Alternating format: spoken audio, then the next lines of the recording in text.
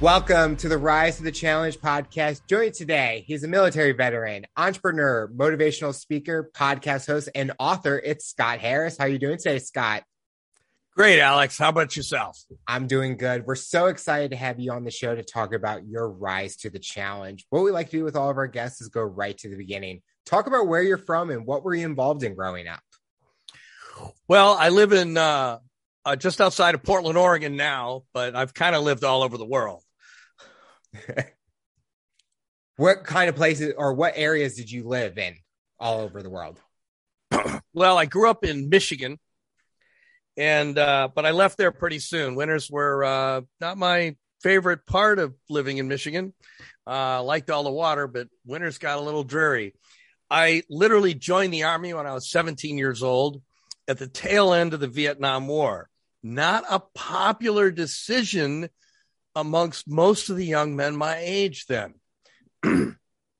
But I did it, and it was actually the best decision I ever made. While I was in the military, I traveled to Korea and kind of around the south of the United States, and I took up skydiving, and that kind of changed my life while I was in the military. And a lot of the lessons I learned skydiving are featured in my book, Leap Forward, and it's about facing challenge. You know, learning to be comfortable throwing myself out of airplanes taught me how to face really big challenges and embrace them and learn to operate at my best level or my highest potential. And I've applied those principles throughout my life to many different things. I became an engineering officer in the Merchant Marine. And while doing that, I sailed all over the world. I quit sailing and started up power plants and water treatment plants. And that took me to a bunch of different places. I actually lived in Cairo, Egypt for a year, where I reorganized the 5 water treatment plants there in Cairo. And while there, the only social thing I really did was wander all over the country and study all the antiquities and the history that was there, which was really interesting. But I will say it was a challenging place to work, at the very least. I would not recommend taking a long-term job in Egypt or pretty much anywhere in the Middle East if you can avoid it. It was hard to work there. It was hard to get things done. It was frustrating, but it was fascinating. I mean, I'm glad I did it, but I was pretty happy to come back to California when I finished. And I worked up and down, mostly in and out of California, doing different engineering jobs for a number of years. And I finally quit doing that, became a general contractor and a kind of a consultant. And I've done that for quite some time. And along that road, I started, sharing my experience with other people. And that's kind of led me to where I am now, where I'm trying to help other people learn to embrace challenge to perform at their highest level. Growing up, did you have any fun activities you like to do before making that transition to the military? I actually started flying when I was 12 years old. Wow. And no, my dad wasn't a pilot. Nobody in my family none of them were pilots. I was just driven to fly an airplane. I literally badgered my parents into sending me to the only private school that I could find in the United States. Remember, pre-internet, information wasn't quite at our fingertips then. I could only find one school in the country that had a flying club where I could learn to fly, and I had them send me there. And I'm pretty sure to this date, I'm the only person I've ever heard of who asked their parents to send them to military school. Wow. I didn't care about the military part of it, but I wanted to fly an airplane more than I wanted to breathe. And as it turned out, it really taught me a lot. It was actually a pretty good little education for a young fella. And it taught me some lessons that served me well later on in life. And I did fly airplanes. I didn't go too far into it because I was too young to solo. So I reached a pretty hard level in where I was able to progress pretty soon. And I stopped, and I didn't pick that up again until after I got out of the Army and I was going to college. And I took a dual major. I was an engineering major and I was a professional pilot training program. Similar, two schools right next to each other. And I just kind of went back and forth. It was fun. Was there a skill when you were learning how to fly that kind of found you that you didn't know you could do? Yeah, I just had a natural affinity for flying, and I've flown and jumped out of airplanes my entire adult life. And it's just something that I have a natural feel for. I have a natural ability to be aware of my own body and what's around me. Even if I'm not looking at something, I can be aware of it. And that kind of awareness is paramount to flying or skydiving. You have to know where everything is around you, and you have to have great spatial orientation. I think my grandparents took me to fly a plane, and obviously it was the first time ever, but it was the most fun experience ever. Just being up there, not as high as if you're traveling in an actual airplane, but at a high level and just seeing everything and just the environment. It's just a cool experience that I think a lot of people should take advantage of and try. I mean, I haven't done one since, but it's definitely something that I can check off a list. That's something I did. It's a tremendous feeling of freedom. There's very little that you can compare it to. Yes. You talked about you went to the military at the age of 17. That is correct. Growing up, was that ever, but if you didn't do flying the planes, was that kind of a direction that you were wanting to go? Or nope, absolutely not. It had nothing to do with anything previous. I was kind of a misanthrope in public school and high school. I didn't do very well in school. It bored me to tears, and I always felt like I didn't belong there. There was just something wrong with the whole situation. And to be honest, I wasn't going to graduate with my classmates. I was so far behind from skipping so many classes and not paying any attention to what was going on. I wouldn't have graduated on time. And I was overwhelmed at that point in my life. And I think a lot of young people are, with the idea that I was supposed to have my whole life planned out. Yeah. I think it's really weird that and as an adult, I look back and I look at young people and I think it's really unfair that everybody puts this on teenagers, and it's crazy when a junior or senior in high school comes around, everybody asks them the same question. So what are you going to do? And they're not really asking them, what are you going to do? When you right when you get out of school, they're literally asking them, what are you going to do for the rest of your life? They're asking them, you're going to go to college, you're going to study this or that, you're going to get this job. And it's insane. Nobody that age has the bandwidth or the experience to make that kind of a decision. And it's insane that we make, as collectively, as a society, we make it seem like they're supposed to know. They're supposed to know what they're going to do. I'm 64 years old. I couldn't really tell you exactly what I'm going to be doing in 5 years. I'm going to be doing something, but I don't know what it is. I've changed professions so many times in my life. It's ridiculous. And not everybody's like me, but most people change what they're doing several times, even if you stay sort of in the same, field, you change. I did, 4 different types of engineering, none of which had anything to do with each other. Mm-hmm. And that's not unusual.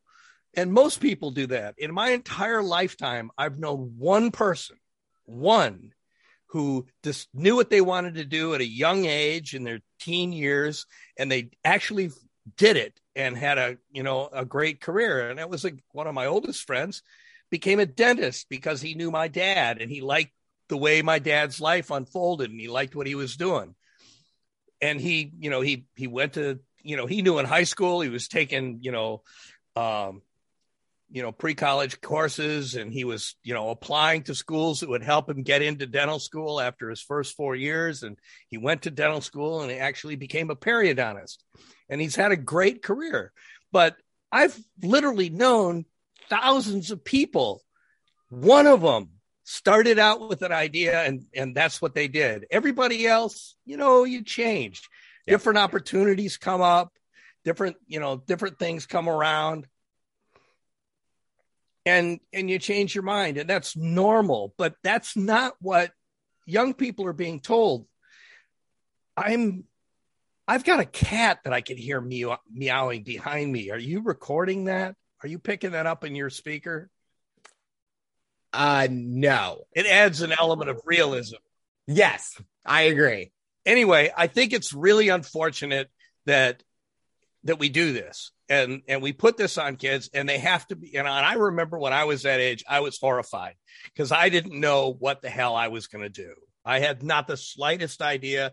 I didn't feel like I was good enough to go to college. And even though everybody in my family was educated, and I didn't know what the heck I was going to do with myself. And it was depressing. And I was grasping at straws. I had to come up with something. And I just said, the hell with it. I'll join the Army. At least, that's a positive thing. It looks like I'm doing something with my life until something else comes up. I had no intention of making it a career. Could have later. I actually loved being in the Army, but I've loved everything I've done. I can't do things I don't like doing. I'm really not good at, drudgery. Did your parents know any of the struggles that you're having in school? Or they didn't understand. They didn't know what to do. Both my parents were pretty well educated and very smart, and they encouraged me, and they knew that I was smart enough, but they didn't know how to motivate me because I was so fiercely independent. It was kind of difficult for them to direct me. And it's not on them. It's, people are who they are. And it was just, I think our school system fails most of the people in it. I think there's a very few people who actually get much out of our educational system. It's not there. It doesn't motivate anybody. It doesn't do anything to try to encourage people to be lifelong learners or to, direct them towards self-improvement and how things are going to help them. I certainly never saw how anything they were telling me was going to help me. It's kind of funny because once I got out of the Army, I went to college kind of on a dare. I just didn't really know what else to do. And I loved it. I did great in college. My first degree is in chemistry, and I, graduated summa cum laude. I was having a blast going to college, but it was a different experience for me than public school was. It was, it was a job. I was different. It wasn't just that the school was different. I was different. I was there for a purpose. I'd had enough experience in the military to know that I didn't want to be a peon for the rest of my life. And I decided that the only way I was really going to get any place was to get some kind of an education, no matter what that was. I didn't really know where the heck I was going with it, but I just started taking classes and I found out that I liked it. And I think that, there's good information available to kids and, in parochial school, but it's not, they don't do anything to motivate them. They don't do anything to show them, how good it can be and what's in it for them. And that's a complete failure on all of our parts, because it's great to know stuff. It's great to have valuable resources. It is. There's almost nothing better in life, but you don't get that in school. They don't make it look attractive, to be educated or to have knowledge. It just seems like a waste of time, and it's totally unfair and really unfortunate. And I think now we got people graduating from college who can barely read. It's a national tragedy. It really is, because reading, learning, self-improvement is the most important part of life. I often say, and a lot of my stuff that life is a never ending journey of self-improvement. As long as you're on that path of trying to be, no matter where you are, if you're trying to be better than you are now, it's a good thing. And you have every right to feel good about yourself. And that's where most of your fun and joy is found, is in trying to make yourself better. It's not a goal to, or a line to cross. You never get to the end of that. You're always trying to be better, no matter who you are, no matter where you are in life. If you're trying to be better than you are now, then your life is nothing but positive energy. But if you stop that, if you stop trying to improve, you're just waiting to die. It's horrible. I can't imagine it.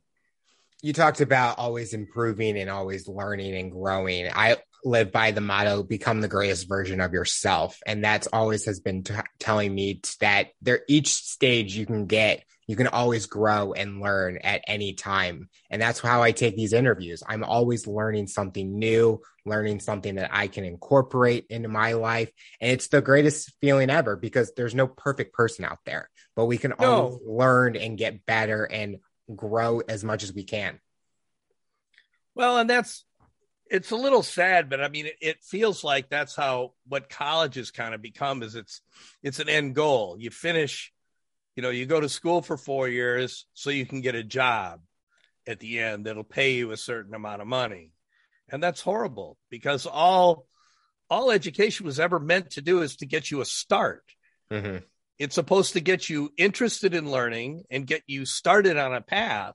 And once you get started on that path, you might get a job as a result of your education, but it's all they're giving you is an opportunity to learn. You don't know anything yet. I mean, honestly, you don't really know much until you get closer to the end of your life. Until then, you're just kind of hoping you're going to learn stuff that other people find valuable and want to use. And if you ever stop doing that, if you ever stop trying to make yourself valuable to others, you won't be. When you joined the military and the Army, what's the biggest challenge that you faced in yourself and the experience? That's a good question. Honestly, I didn't find the military to be a tremendous challenge in itself. I mean, basic training was hard for me, but it wasn't that hard. I mean, I think it was it was more of an awakening for me. The whole experience in the Army was kind of an awakening. I found myself greatly respected for what I did, mm-hmm. whatever it was, because I showed up. I mean, that's one of the things you learn in the military, is you learn to show up, and you learn to make your best effort, and not worry about where the chips are going to lie, as long as you're doing your best. And that's a tremendous lesson in life. If you just show up and do your best, you're going to succeed. You might, you'll have some hiccups in life, but you're going to get ahead. You're going to be noticed for the effort that you put out, and you're going to be, opportunities are going to find you just because you're trying. Unfortunately, too many people are expecting opportunities to just be there, and then they figure they're going to try then. They're going to work towards that opportunity, and that's not how it works. It really isn't. It's bullshit that people have been fed this thing that, there's lots, you deserve this. No, you don't. you get what you get, and you need to, learn to make the best of whatever you have, and put and make your best effort. And if you're always doing that, opportunity is going to come to you, not the other way around. It's not going to just, happen for you. Do you feel that whatever task or the item they put in front of you, you were able to adapt and be able to kind of figure it out on the go, even though you maybe didn't have experience in that kind of situation? Absolutely. You have to, and you have to do that. You have to be adaptable and learn, everything. Every challenge you get has different aspects to it, different elements, than previous things that you faced. And you have to learn from it and adapt to it so you can overcome it. One of the great things that you're kind of talking around, but one of the greatest things in my life is what I learned skydiving when I took up skydiving in the Army, because it was a tremendous challenge. It's scary as hell. Anybody who says it isn't scary to jump out of an airplane, at least in the beginning, is lying, or they're nuts, which that's possible. But it was just such an overwhelming challenge that it taught me to focus all of my consciousness, all of my internal resources on one thing. And doing that over and over again taught me to control my focus. And I learned to focus all of my consciousness and all of my resources at will on anything I choose. And I've learned to face other challenges and overcome whatever's in my way and operate at my highest level because of that. It's kind of funny. My dad, one of my favorite stories about this is my father is what I would call an intellectual spiritualist. He studied all kinds of spiritual things all his life, and he practiced transcendental meditation all his adult life. And I went skydiving and flying airplanes and playing polo and extreme sports to a pretty high level. And through these radically divergent paths, we both reached the same basic philosophies. And it seems on the surface, it seems kind of crazy, but the truth is that I kind of feel like what I did was focused meditation. What you try to learn in transcendental and other types of meditation is to focus all your mental energies on one thing to the exclusion of everything else, to clear your mind and to teach you to focus all of your, yourself on any particular thing. Mm-hmm. And skydiving and all these other things taught me the exact same lesson. When you leave the door of an airplane, you're not thinking about your girlfriend or your bills or how your job is going or what grades you're getting. None of that stuff matters. It doesn't exist. You have to, you are compelled to be 100% in the moment. Yep. And by doing that repeatedly, and not necessarily, you don't have to skydive to learn to do this. You can learn to focus your energies on any problem. It could be, if you're afraid to speak in front of a group of people, if you keep doing that and face that anxiety and push through it, and you learn to focus your energies. And if you practice it, just like anything else you practice, you'll get better at it. And if you get better at that, you can get better at anything else, because you can focus all your attention on whatever it is that you've decided that you're going to, overcome. And you have more ability than anybody else doing it because you're putting 100% of yourself into it, whereas everybody else is putting a smaller percentage, shall we say, because most people cannot focus their attention that way. And it really is everything, because when you can focus all that you have on something, you have a lot more resources than you know. Do you have a memorable moment of skydiving, like a certain spot that you did? Well, I actually have quite a few, but most people ask me about, I parachuted into Elizabeth Taylor's wedding on Michael Jackson's estate some time ago.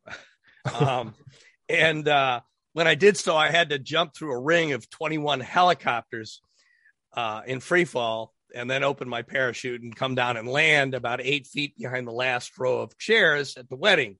The purpose being to take pictures of the wedding. There was a kind of a news blackout. The only person they allowed on the property to take pictures was one guy from People magazine, and the rest of the news media was in a frenzy. That's where the 21 helicopters came from. They were all flying around in circles overhead, trying to take pictures out the door of the airplane of the wedding down below. None of which really came to. They didn't get much that was worth having. The funny thing is the story, because they didn't let a lot of the news media in. The big news story wasn't about the wedding. Nobody cared about her dress or any of that stuff, or who was there. It all became a big story about all the paparazzi trying to get in there. And I was the biggest part of that story because I'm the guy who got in. And that was, I mean, it was there's a lot of things I had to go to. I mean, it sounds like a silly thing, but it was really a tremendous challenge. I was only aware of this wedding the day before the wedding. I had a friend of mine who worked for ABC call me up and tell me that this was happening and it was worth a lot of money, if you could get pictures. And at the time I had a new baby at home and I was married for a couple of years. And we had a new baby at home and we just bought a house and money was tight. Mm-hmm. And so I figured out how to do this. And it was complicated because obviously I wasn't going to walk out the gate with film. Yeah. So I had to devise a way to broadcast a signal from myself in free fall or under canopy to a ground crew that would record the video signal and then run away with the images. Because I wasn't going anywhere. I was in handcuffs. And so it was fun to figure out how to do this and get, find a pilot and rent an airplane and get, put a crew of people together all the day before the wedding. We're up there fussing with everything the day of the wedding, trying to get it all sorted out. And then when it came time to jump, the wedding was supposed to be in the middle of the afternoon, but apparently the Hollywood, people tell time differently than the rest of us. And we couldn't figure out what was going on, but the wedding, it didn't look to us from looking out of the airplane with binoculars. We couldn't really tell what was going on, but it was getting close to sunset and it was still pomp and circumstance. So I decided that it was now or never, because once it turned dark, I obviously couldn't jump. Yep. Couldn't see that was going to take a tense situation into an extremely dangerous one.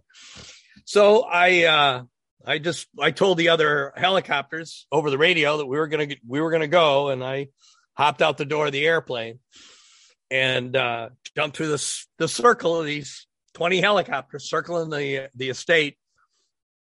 And I, opened my parachute and flew down and landed. I had my camera on and I was looking towards the, where everybody else was looking up on the altar or makeshift altar that they had out there. It was all outside. And I was jumped by the Israeli Mossad, who they had hired as security. Oh. And they were embarrassed by me because they had apparently made promises that nobody would get in. They really didn't understand American ingenuity. No. You tell a group of Americans they can't do something, just they'll find a way. Yeah. Just get out of their way. I just can imagine just you flying down on this big wedding, and that's what people are talking about. Then that's what the actual wedding. About. That's what everybody talked about for 3 weeks. I was in the news everywhere. It was kind of interesting, and everywhere in the world. It was really kind of nutty that something like that made such a big splash in the news. But they were all pretty unhappy about that because nobody was talking about the wedding or her dress or any of that stuff. They were all talking about me and the other people who are trying to get in. And so I had ended up going to jail for a week. Ooh. And that was not my favorite experience. Most people would think, well, a week in jail, it's not that big. It really upset me. I really hated being confined. I've spent my whole life flying airplanes and sailing all over the world, and to give up my freedom for any period of time was very difficult. It was. I really would not recommend it. So you talked about earlier that you wrote a book. What is the main message and mission that you want readers to understand when they're reading that book? Well, the book is mildly autobiographical in that essentially I go through many different experiences in my life, like taking up skydiving and jumping into Liz Taylor's wedding. And when I became a national champion skydiver, and then I became a national champion amateur polo player later in life. And the lessons that I learned and how, those lessons can apply to other people's lives, and how to use the tools that I used to overcome those challenges and apply that to whatever challenge they might be facing. And I talk about facing some specific challenges like leadership. Leadership is a challenge that a lot of people end up facing. If you do a really good job, you'll get promoted, and you keep doing, a really good job, you get promoted again until eventually you get promoted away from doing anything and into managing other people doing things. Mm-hmm. And for a lot of people, they've never had any training to do that. They don't have any experience to do that. Leadership isn't something that's really well taught. Outside of the military, it's kind of like, well, if you get a chance to do this, you do it. And if it works, it works. And if it doesn't, that's not for you. 60% of new managers fail in the first year. And it's not because they aren't hard workers. They had to be hard workers to get that promotion in the first place. But nobody taught them how to stop doing and start supporting. And leadership is about supporting other people. It's not about, the nuts and bolts of creating something. It's the nuts and bolts of helping other people create something. And it's a different mindset. And so I have a couple of chapters in my book where I talk about that as a specific challenge and a few other things like that, specific challenges. But the overall message is that life is a never-ending journey of self-improvement. If you stay on that path, you will be successful and you will be happy. And, finding joy in life is the most important thing. And finding joy in what you're doing and being productive is really the greatest, pathway to happiness.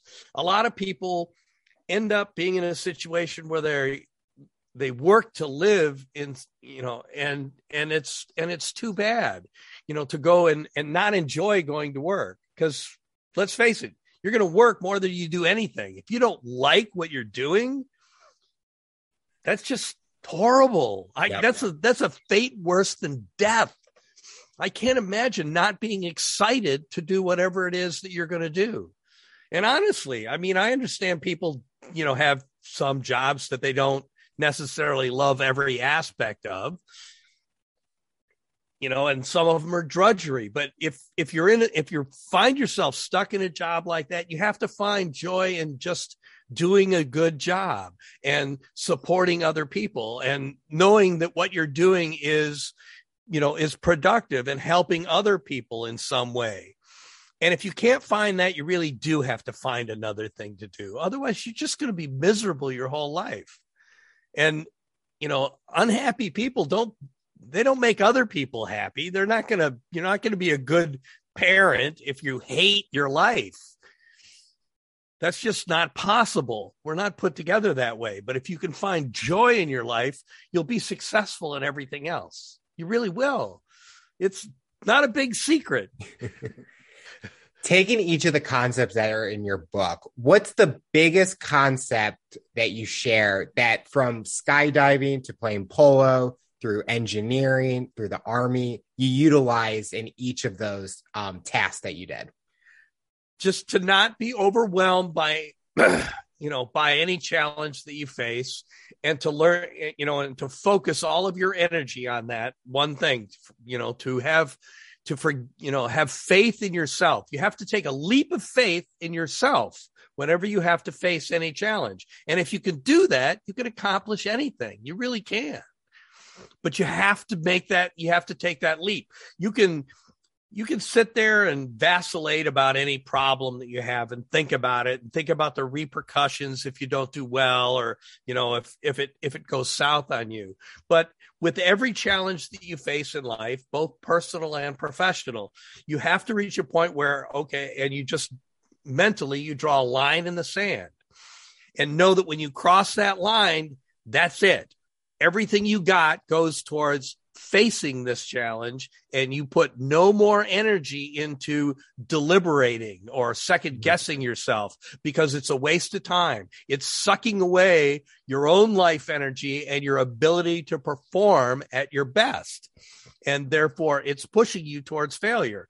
Having, second thoughts about whether or not you're good enough to accomplish something is guaranteed to retard your performance enough that you probably aren't good enough.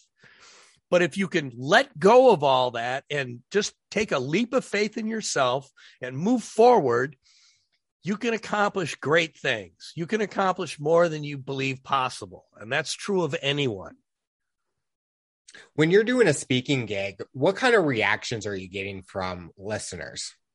Some people will honestly think, well, that's great for him, but I don't think I could, they don't want to change. And some people are afraid. Some people actually find, and I'm starting with a negative and I'll finish with a positive, but some people are actually comfortable in their, with their own perceived mediocrity. If you don't try, then you don't have to live with failure. Mm-hmm. But for those who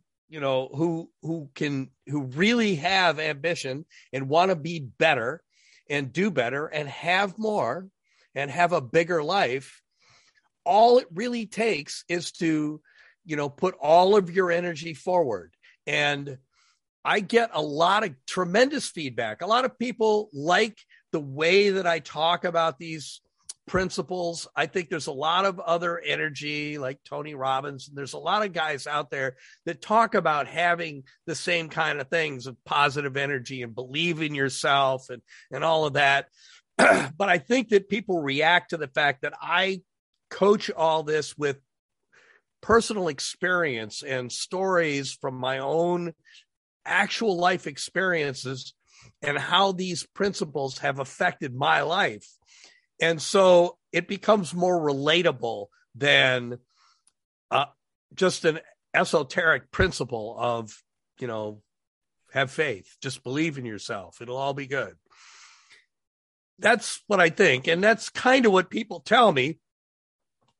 So far, it seems to be going well. I've gotten great reviews for my book, and the engagements that I've had, people like, they want me back. So it seems pretty positive. Have those engagements been virtual or have they been in person? Unfortunately, for the last couple of years, it's been more virtual stuff than in person, and that's fine. And I've gotten pretty good at that. I miss the opportunity to be live in public. I like being on a stage and talking directly to people. I have done some in-person workshops, mm-hmm. and to be honest, I prefer doing that to virtual stuff. The virtual stuff is great, and it gets better all the time as we get more used to this reality. But I like a live audience. I'll admit it. I'm a little old school, and I think there's an element of personal connection that you just can't get any other way. Yes. No, I agree. And that was going to be my follow-up question, is virtual or in person? Because I think with in person, you kind of have their attention right there for the most part. Right. With virtual, anyone can get distracted. You just put the mute button on or turn the camera off, and now you don't even know if they're paying attention to you. And right. I think that's you can't look anybody in the eye. You can't look anybody in the eye. And to be honest, it's hard for me to talk about these things of which I am very passionate and sit still. When I'm on stage, I'm all over the place. I'm waving my arms around and I yell and I twirl around, and it's, I'm no ballerina, I'm an old guy, but it, but there's a lot of energy, and I can emphasize things not just with my words or raising my voice, but with my hands and my whole body. And that is a huge part of communication is body language. And you don't get that much of it on this, on a little screen. You get some, I'm sure you can see my facial expressions and you get some idea that I'm animated about some things and less so on others, but it's not the same. And it's not as much fun for me. Looking at your journey and the different experiences you had, would you have changed anything you've done? Or do you feel that each stage has gotten you to where you are today and you kind of appreciate that journey? Absolutely. It's kind of funny. When I was, I think I was 26. No, I was younger than I was 25. 22. I was 22 years old. I had just won the National Collegiate Skydiving Championships. And I was getting a little arrogant, and I got hurt. Ooh. I got hurt in a bad skydiving accident. I hit the ground about 80 miles an hour.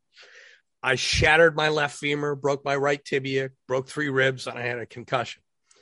I had to go into traction for 2 weeks in the hospital before they could do surgery on me, and they pieced me back together like a broken table leg. And then I had to recover. By the time I got out of the hospital, I'd lost about 35 pounds. I looked like I was 100 years old. And I learned so much through that experience. It changed me. It made me a better person. I learned humility, while I was in the hospital. When it took a team of 5 people to come in and lift me up so I could go to the bathroom and wipe me off, I learned to appreciate everyone. Mm-hmm. And I learned, a tremendous lesson in humility, and it stuck with me, and it changed how I interacted with other people, and it changed how I treat others permanently. And it wasn't that far down the road. Within a few years, I could look back on that and see that horrible accident that almost killed me was probably the best thing that ever happened to me. The end result was I was a nicer person, and I was a happier person because of that. And I was more successful because I treated other people better. Everything about that what made my life better. And I fully healed. Obviously, I was back skydiving in 6 months. I was okay, but it was a tremendous lesson. The doctors told me that I may not walk normally again, that they didn't want me to go back to college, which I did. I'm stubborn, but all of that, these were all huge challenges. And there's a lot about this experience in my book. And the things that I had to overcome and the personal challenges that I had to overcome. But the lessons that I learned were tremendous. So, and that was both the worst and the best thing that ever happened to me. And everything that's happened to me, both good and bad, has helped make me the person that I am. And so I wouldn't give up any of it. There's some sadness in there. I wish my father were still alive, but that's nothing I could do. Of the things that I have done, I wouldn't change any of it. The mistakes that I've made, I learned from them. And as long as you can learn from things that happen to you, there's always a positive element to it, no matter how bad something is. Yep. Looking towards the future, what are you hoping to accomplish in the next few years, personally and professionally? Well, personally, I'd like to do more public appearances. I'll probably write another book. I would like to see that business grow. I have another business where I inspect commercial property, and I ultimately want to sell that. I want to train somebody and sell that, and move into doing more public speaking and mentoring of other people. And I want to share my experience and my knowledge with other people. And I guess I still want to skydive. And I'm the chief pilot at a parachute center here in Portland. And I work there on the weekends, hauling jumpers up in the air. And sometimes when one of the other pilots flies, I get to jump too. And I have no intention of stopping doing any of these things. I love that you get yourself in the mix of different areas. It's not all in one industry. It's kind of a little bit there, a little bit there, and you kind of get to experience it all, because you kind of mentioned that you didn't want to just be set in stone in one thing. You kind of wanted to try everything. I like doing a lot of different things. That keeps life interesting to me. Yes. And I think a lot of people need, you need to have a couple of different avenues. I mean, most people have one thing they do for work, and then they have a hobby or two that they do a lot of. So that gives them some balance of different things to do. And I kind of approach the same thing. Work and hobbies are kind of the same thing for me. I tend to overdo my hobbies to the point where they become work, but work to me is stuff that I like to do. I just end up doing it enough and well enough that people want to pay me to do it, like flying airplanes. But it's all, it's all of what makes life interesting. And it's always also because all these different things are huge challenges to me. And that's what I need. I need to be challenged. If I'm not being challenged, I'm bored. And boredom would be my greatest enemy. Mm-hmm. We mentioned at the top of the show that you're a podcast host. What's the theme and title of that show? And what do you try to share with listeners? Embrace challenge. And so far, the podcasts that I've done, I've actually only done a few of them. And they're all essentially a rant. I'm by myself and I just go off on some subject. And I rant about how I think that this is a big challenge and how these people are facing a challenge and how I think they should face it, and how my principles could be applied in these certain situations. To be honest, I haven't recorded a podcast in a couple of weeks because I've been busy appearing as a guest on podcasts, mm-hmm. and trying to see how what I want to do about that. So the podcasting for me it hasn't really taken off to any huge level, other than I'm enjoying guesting quite a bit. And it's interesting because I get to talk to different people like yourself and see your opinions and, and get some feedback about how your audience reacts to, my shtick. But, there'll be more of that in the future. I also recorded my book myself as an audiobook, and it's available as an audiobook on Amazon and on Audible. And in some ways, I think it's a better book as an audiobook than it is as a written book. Let's be honest. Motivational stuff is it can become a little redundant. And, a lot of these books, it's, the writer gives you some principles and, little stories to apply them to, but it's less engaging than some other things might be. Whereas, a book that is narrated by the author can introduce their own emotion to the things that they're saying. And I think that makes it punctuates the things that I have to say and the story that I have. And I think it's a little more engaging and interesting.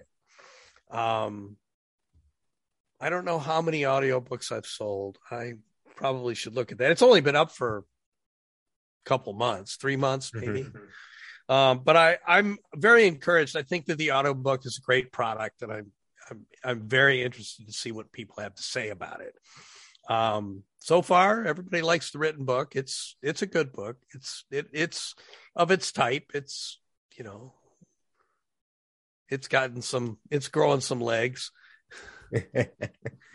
The final question I'll ask you, for someone that's listening to this interview based on your journey and experience, what tips or advice would you give them to overcome obstacles, accomplish their goals, and rise to the challenge?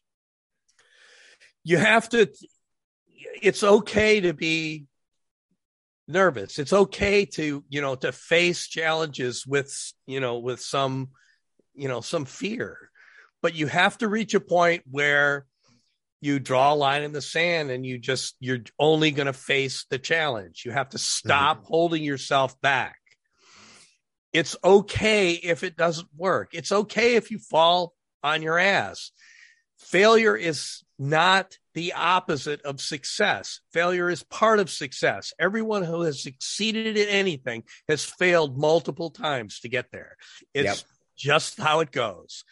And you know what? You got to be tough. You're going to fall on your butt a few times, and it's going to hurt. And you're going to have to get right back up, dust yourself off, and go right back at it. And if you're always looking forward, trying to make yourself better, trying to do better next time, to do better at whatever you're doing, you're going to get ahead.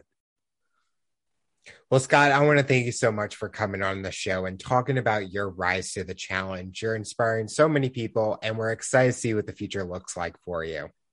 Thank you. Thank you very much. And you can I have a website, scottkharris.com, where my books are available. And, I'll put a notice up there when your podcast airs and things like that.